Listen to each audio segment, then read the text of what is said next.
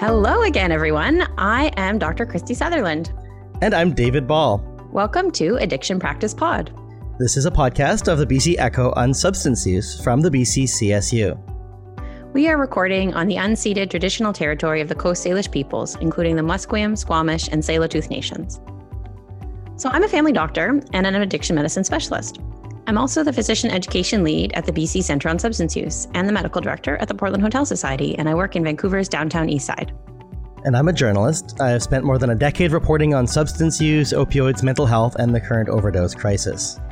This is a podcast for healthcare providers, and Dr. Sutherland and I are focusing on issues in British Columbia and opioid use disorder specifically. Today we are talking about the overdose crisis. It has been 4 grueling years here in British Columbia with hundreds of deaths, and hundreds of people are still dying in British Columbia. As many as 4 people a day die every day of illicit drug overdose. And the drug supply is less safe than it was when illicit fentanyl first started taking over the drug supply. And I just find it enraging and baffling that this is ongoing. And it breaks my heart to think that the number should be 0. We should have 0 overdose deaths. All right, so what do we do about this? Complex problems need complex solutions. And I think that that's why this has dragged so much, because it is such a complex issue. And as physicians, our patients are experiencing harms beyond the tainted illicit drug supply alone. They're experiencing harms that come with criminalization of that illicit drug.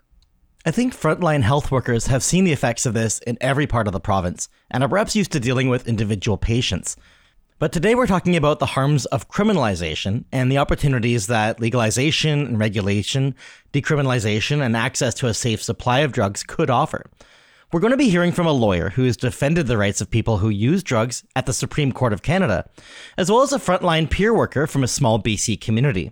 But first, we'll be joined by Dr. Bonnie Henry. Internationally acclaimed Dr. Bonnie Henry, BC's Provincial Health Officer. She's called for a safe supply as a way to address the harms that come with criminalization of drugs, and has written a white paper about it. Since recording our interview, the province of BC has announced new efforts to increase access to prescription pharmaceutical alternatives to the toxic street drug supply. And this includes updated clinical guidance that expands eligibility criteria to prioritize reducing drug overdose events and death, and new nursing education pathways and prescribing standards that will help expand access to addictions care. And a note to our listeners, given Dr. Henry's very busy schedule throughout the COVID-19 pandemic, she was not able to join us in studio to record her interview. So what you're about to hear might sound a little bit rough around the edges, but Dr. Henry's was a voice we absolutely wanted to hear from, and we think you will too.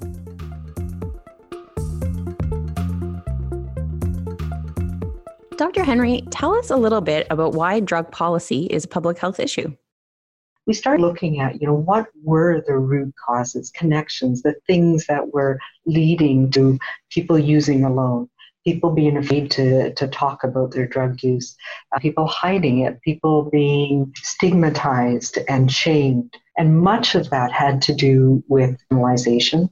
I mean, one of the stigmatizing things that we can do to people is to call them a criminal and put them in jail, and they're afraid of losing their family, losing their children, losing jobs. Of course, the toxicity of the street drug supply has just dramatically changed. And that's where the importance of things like a pharmaceutical alternative, that at least we know the strength of the drug, can make a big difference. What are some of the health concerns that are associated with drugs being illegal rather than the drug itself? Illegal drugs that are on the street, they're made under conditions that are not regulated, they're not clean necessarily. And so it leads to things like infections, contamination with other chemicals that can cause severe reactions to people, and the whole having to connect with people who are in that illegal drug trade is very dangerous as well. You mentioned a lot of the different sort of direct health effects of criminalization. For some of the clinicians and frontline workers who are listening to this, is there any specific things that would impact on their practice if they're considering getting into treating this field or are treating it and want to expand their practice? What particular things would help, and what particular things would people need to know about those harmful effects? I think that the important thing we clinicians need to think about is, that harm reduction thinking. So it's not that we're providing medications to somebody inappropriately. It's we're actually protecting them from using of a drug that we know is toxic, giving them what they need, because we know that people have problematic substance use or addiction, that it is a medical condition. It's with opioids in particular, it's a chronic relapsing brain disorder that happens when you become addicted to opioids. And we know that even when we're prescribing pharmaceutical alternatives, so regulated drugs, that some people will still continue to use street drugs, but their use tends to go down.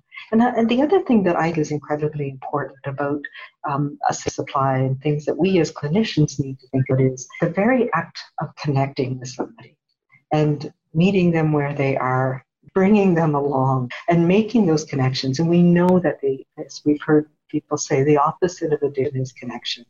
And it is that opportunity for us to treat people with respect, to recognize that they have a condition, that what they're taking is not, it's at that point where they need connection, they need to have a safe supply to be able to reduce some of the chaos in their life. And if we can make those connections, that increases the probability that people are going to get into that place in their life where recovery is an option.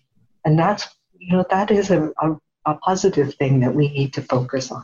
These sound actually like pretty basic principles of physicians and nursing practice, which is, even before we had terms like harm reduction or 4 pillars, you've practiced for many years in the Navy. And I'm sure this is basically just listening to people and meeting them where they're at to get better health outcomes. Well, absolutely. And that's where, addictions medicine, if we think about medicine, the hierarchy in our medical world, and mental health is sort of like the poor sister, and addictions medicine is like the poor cousin twice removed. So we have not spent enough time learning about addictions, learning about how to talk to people with addictions. But no, it is so prevalent in our society. And we've been seeing that, of course, in the last few years. What would you see as like an ideal future state for how drugs are regulated in Canada? The short term and long term, I think we've had our grand experiment with cannabis. That is something that government made a commitment to. It happened. The sky didn't fall. We're still working it out, and I think that is a good way to think about moving forward. Ideally, in the future, I would like to see all illegal drugs being regulated in the same way that we do with cannabis. So I think where we need to move is really focusing on what we can do to protect people during this crisis, and decriminalization is an incredibly important one for the reasons that we just talked about. And we know that it differentially affects women, particularly Indigenous women. If we look at correctional facilities here in British Columbia and in the province, 80% of women in our provincial correctional facilities are in there for level drug use, and over 50% of the population in the female prison are Indigenous women. We put Indigenous women in jail for drug use, whether it's sex for drugs or whether it's low-level crime like that. We disrupt community, we disrupt families, their children are more likely to end up in care. We need to change that. And to me, it's a reconciliation issue, it's a race issue. These are things that are important for us to address. There's you mentioned prisons, and that's really interesting. We've talked about that a bit on the show, and people talk about it as like a magnifying glass on the social determinants of health, which I think we've very clearly seen COVID has been as well. Looking back on this time, in a few years, in the long term, is there anything that you'd apply after learning from COVID about the overdose crisis? Like, what would you say is the biggest learning that we want to keep, or the biggest thing that we want to have change coming out of this? This pandemic highlighted inequities that have existed for a long time. We were able to work with our provincial correctional facilities to change some of the ways they were thinking about people who were putting in our provincial system, where it turned around so quickly, recognizing that many the people that were being put at risk for COVID with their underlying illnesses in provincial system related to drug offenses, and that there were alternatives that could work. We need to continue to use that, and in public health, I think we've developed a bit of profile and influence that we also need to use to build back better, to make sure that we can, these inequities that have been exposed because of the impact of pandemic across society, we have an opportunity now to address those. And I'm hearing receptive ears in a way that I have not in the last few years. How would decriminalization affect clinicians in their everyday practice? People who use drugs need to be treated like other people with medical conditions. It's not something different. It's not something that is illegal, so I just need to ignore it. It's something that it recognizes that this is something we can do something about, and that we as clinicians can care for people who have these issues, and we can help them through these issues, and we can support them in making sure that they have what they need, stay safe and stay healthy. Well, Dr. Henry, it's really great to have you on here. And thank you, I think, for also the reminder that physicians, nurses, and other frontline workers can have a major role to play getting better health outcomes, even when it's controversial.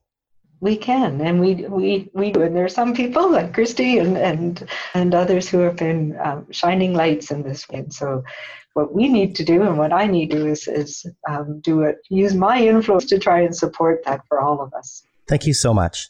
Thank you so much. Thank you. Dr. Bonnie Henry is BC's Public Health Officer. We've included a link to her white paper, Stopping the Harm, Decriminalizing People Who Use Drugs, in our show notes. It was really incredible just talking to Dr. Bonnie Henry and hearing about how what needs to be done is actually pretty core and basic to health practice. Yeah, I love it when solutions are pragmatic, and I think that that's really the public health lens to say what is causing this harm and how do we address the root cause. And she seems really attuned to listening to the people she works with, whether it's dealing with overdoses or harm reduction or COVID. Yeah, you can really hear her compassion comes through.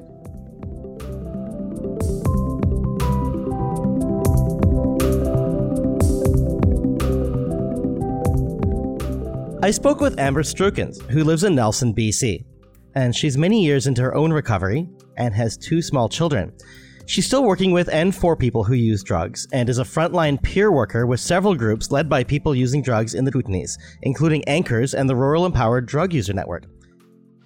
I see this voice, the voice of people who use drugs, as not only absolutely essential in all of these conversations around substance use, service, navigation, harm reduction, treatment, decriminalization. This is the central voice. We need to, I think, collectively move away from a point where we're still excluding this voice or undermining or patronizing or tokenizing, because people who use drugs are, highly intelligent, highly capable, and highly aware of the ways that criminalization impact their daily lives. So when folks have need to access the healthcare system, they do so entering many layers of stigma, both individual practitioners, whether in emergency or in walk-in clinics or anywhere you go, really, there's individual level stigma that I do see in many of my interactions supporting people. But then there's also, structural barriers that people face, things that are built into the way that we offer healthcare. One of the big things that I see a lot of is the way that people experience the emergency room, which is oftentimes people's kind of only or last open door into the healthcare system. And part of what that looks like, in my opinion, is, there's a foundational lack of trust, safety, honesty, transparency that people who use drugs have with medical practitioners, which I think is legitimately based on previous experiences that people have had in these systems. I have worked with countless folks who are unwilling to disclose their substance use, despite that it is an important part of why they're seeking treatment or service, for fear of things like child apprehension or incarceration. And those very real concerns about safety, liberty, are definitely impacting people's ability to, access any sort of care, including substance use treatment or, response to overdose.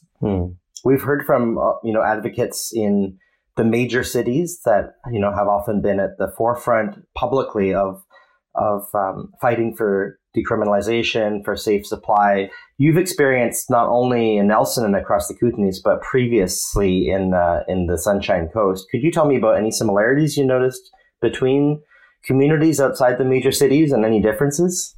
We don't maybe have the same diversity of service. We don't maybe have the same volume of access.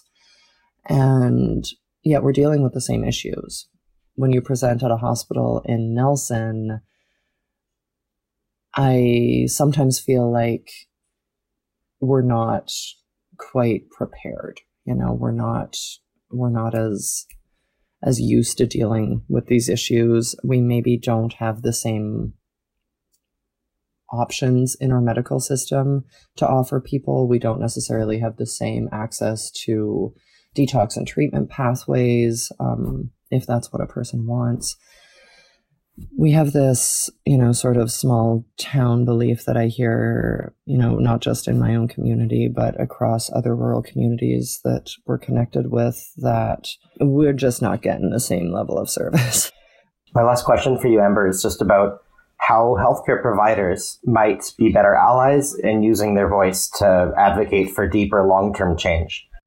Yeah, I think healthcare providers who are committed to harm reduction have a responsibility to ally quite directly and quite supportively with people who use drugs, to hear our voices, to hear what is needed, and to utilize their positions of privilege, their power, their voice, their resources to back and support our initiatives. People with power need to be speaking to power alongside people who use drugs. I think on the individual level, some of the most fantastic care I've seen has been from really committed individual practitioners in the system who are willing to push against the grain, to challenge policy, to advocate. Oftentimes, it's these individuals that are able to make the most impact on that one person in that one moment. It seems sometimes to me like these should be very straightforward things, but oftentimes it does take somebody who's really willing to go the extra mile to challenge what would normally be the way that they practice. We reached Amber Strukins in Nelson. She's a frontline peer worker with Anchors and the Rural Empowered Drug Use Network. I really love this common thread that making people feel safe is a core part of providing care. And one thing that really struck me from what Amber said is that, we've come a certain distance of consulting with drug users as an essential voice. But she said there's still a risk of tokenizing and patronizing people, and that, in fact, they're the central voice to the conversation if we want better health outcomes, and she demonstrates that so well. Yeah, I love that. And I think that fits into viewing this as a systems issue, not as an individual issue. So I think about the wonderful clinicians in ERs across BC who are hampered by the context of the systems within which we work, and that the system itself isn't what needs to change. Yeah, and I think health providers and doctors and nurses are, so swamped with dealing with individuals and communities that those bigger picture systems seem out of the grasp. But in fact, there's a fairly big voice and power that can carry a responsibility that Amber talked about, to speak up and to actually speak out. Yeah, especially in that rural context that she spoke to, where access to service is one of the most fundamental parts. We also wanted to hear a legal case for addressing the negative health effects of criminalization. Our next guest is Scott Bernstein. He's advocated for people who use drugs, including for prescription heroin treatment, and defended Insight, the safe injection facility in Vancouver, at the Supreme Court of Canada. He's also Director of Policy with the Canadian Drug Policy Coalition. Scott, I'm so looking forward to talking with you about these issues. And I'm a family doctor and working in the Downtown East Side. And so why should this issue matter to family doctors? We know working in areas of policy, how policies affect how doctors can provide care to their patients, what they're allowed to do or not allowed to do, some of the different tools they have at hand to address this. And we're seeing with the overdose crisis largely a policy crisis. And so I think it's an issue affecting the systems we've put in place that are limiting access to drugs, together with the fact that people are continuing to access illegal drugs that are unregulated and they're of unknown potency and quality.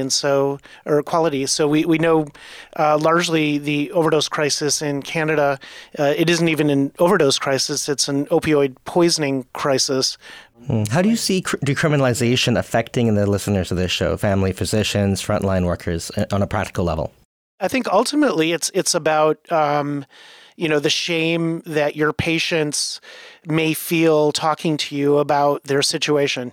And if you're somebody who's a drug consumer, there's a lot of shame and stigma approach to that, because by definition, the thing you're doing is a criminal activity. So you're basically talking to your doctor about your criminal activity, and for understandably, that's very uncomfortable. And so I think once we as a society take away that stigmatizing criminal justice approach to drug use, we start saying this actually is a health concern. We understand that a lot of people who have problematic substance use, there may be root causes of trauma or poverty or housing insecurity or all kinds of things that led you here, but it's not something to feel shameful about. And so you can talk to your doctor about your actual situation. And for me, the idea is that would open up a lot of doors to really have the kind of relationship that I think doctors want with their patients, where their patients are honest and the doctor in turn is honest to the patient about how they can help them. In BC and other provinces and also federally, we have these anti-stigma campaigns, but we have to recognize that the most stigmatizing thing we can do to somebody is call them a criminal and have them go through the criminal justice system. That's so interesting to think about a criminal justice policy and how it impacts a relationship of trust between a physician and a patient. I really like that framing to think about that we want our patients to tell us about their lives and the risks that they're partaking in each day, and that why is it risky? A lot of times drug use is risky because it's illegal. Right, absolutely. And I think it's, I think it's an issue of perspective. A lot of doctors may not understand the stigma that their patients are feeling, particularly, people who come from sort of backgrounds that were a bit challenging, and now, they're not necessarily proud of what they're doing or who they are or where they're at. And I think those really do create barriers through the system, any kind of social service or help or interactions with other people. So I think as a society, it really promotes individual and public health to reduce that stigma. And again, let's take away the criminal justice stick approach and try to think of better ways to treat people. For a physician that's saying, maybe not in the urban center where we have a lot of these programs, they feel uncomfortable with the idea that they might be prescribing heroin or hard drugs like that. What do you say to that? The real risk is, in my view, is sort of doing nothing. Like the real risk is finding a patient who is dependent on the substance, and if you say I'm not able to help you in the way you need, then what are they going to do? And so it's sort of, in a way it cleans your hands, but not really. Well, I definitely found that it was my patients that changed my mind. I never thought 10 years ago that I would be prescribing hydromorphone for people to inject. And now I love doing it because people get better so quickly. It's such a joyful intervention to provide. I saw a documentary that helped me change my mind as well. And then I had a patient who really needed it. And I thought, oh my gosh, okay, I've got to do this for this person. And I think that's often how doctors work through providing a new intervention. Ultimately, what happens is it's not that hydromorphone itself doesn't have risks. It does, but those risks are largely known because when we give somebody hydromorphone, it's of a known potency and quality. And so we've removed a whole set of risks and harms that just come from the policy. Or you're having to put your, housing and food money towards this, or you have to engage in sex work. Like those are all externalities to the risk of the drug. But what they do is ultimately those are the biggest harms for people. And once you have distilled the situation down to just all I'm doing is I'm injecting some pharmaceutical grade opioid, then it's like, okay, that's actually a problem that's a bit more manageable, that we have tools to help you with that and help you, if you're going to go into treatment, okay, we can help you with that. If you're just sort of maintaining where you're at, you're going to be healthier because you're eating better and you're taking care of yourself and you're under medical care. How do you address people's worries about public disorder when thinking about this future state of a legal regulated market? Well, I think, like realistically speaking, like there is public disorder, but, like if you go outside of a bar on a Saturday night at midnight, there's a bit of public disorder there too. And we somehow manage it or deal with it. And so I think the idea is to sort of minimize that type of behavior. And so the vast majority of people consuming alcohol, to use an example, do it responsibly and in an appropriate way. And it's only certain outliers. And so I think it has to do around developing a culture of safety. And the evidence shows that, when you put in things like a supervised consumption site, public disorder improves, not down. It actually, people are injecting inside the facility. People are discarding needles inside the facility. They, with legal regulation, one of the big benefits is you don't have to engage in crime to get your substances. Thank you so much for your work and for coming here today.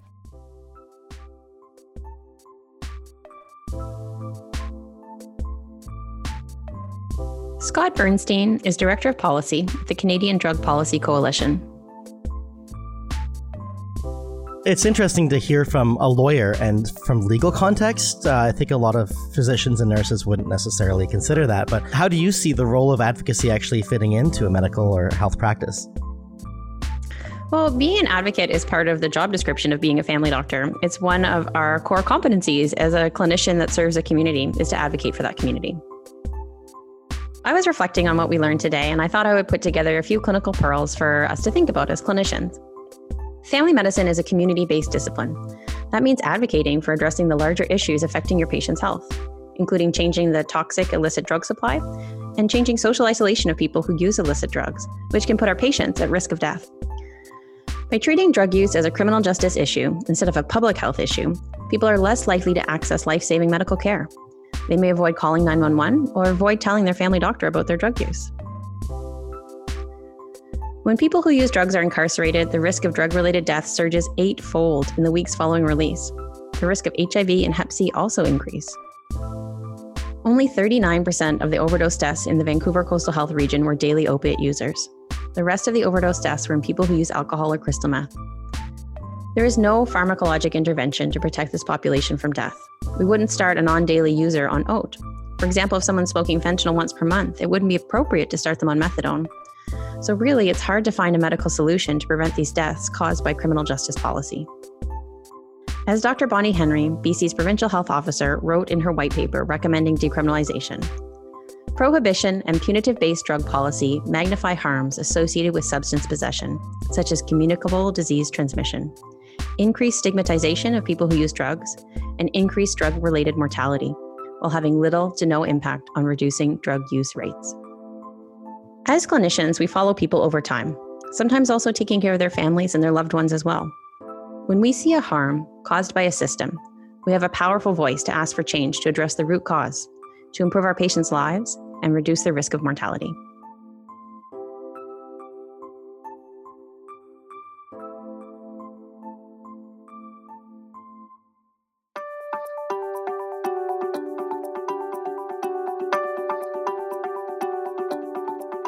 Thank you to our guests today, Scott Bernstein, Amber Strukens, and Dr. Bonnie Henry. This has been Addiction Practice Pod. the podcast of the BC Echo on Substance Use. To learn more, visit bcechoonsubstanceuse.ca. You can find links to all the studies and papers we've mentioned during the show in our show notes, including Dr. Henry's white paper. And of course, we'd always love you to fill out the short survey, which is linked in our show notes, that will help us create the best possible podcast. This has been a production of the BC Centre on Substance Use. It was made possible through a financial contribution from Health Canada. The views expressed in this podcast do not necessarily represent the views of Health Canada. I'm David Ball. It was great to chat, David, as usual. I'm Dr. Christy Sutherland. Thank you so much for listening.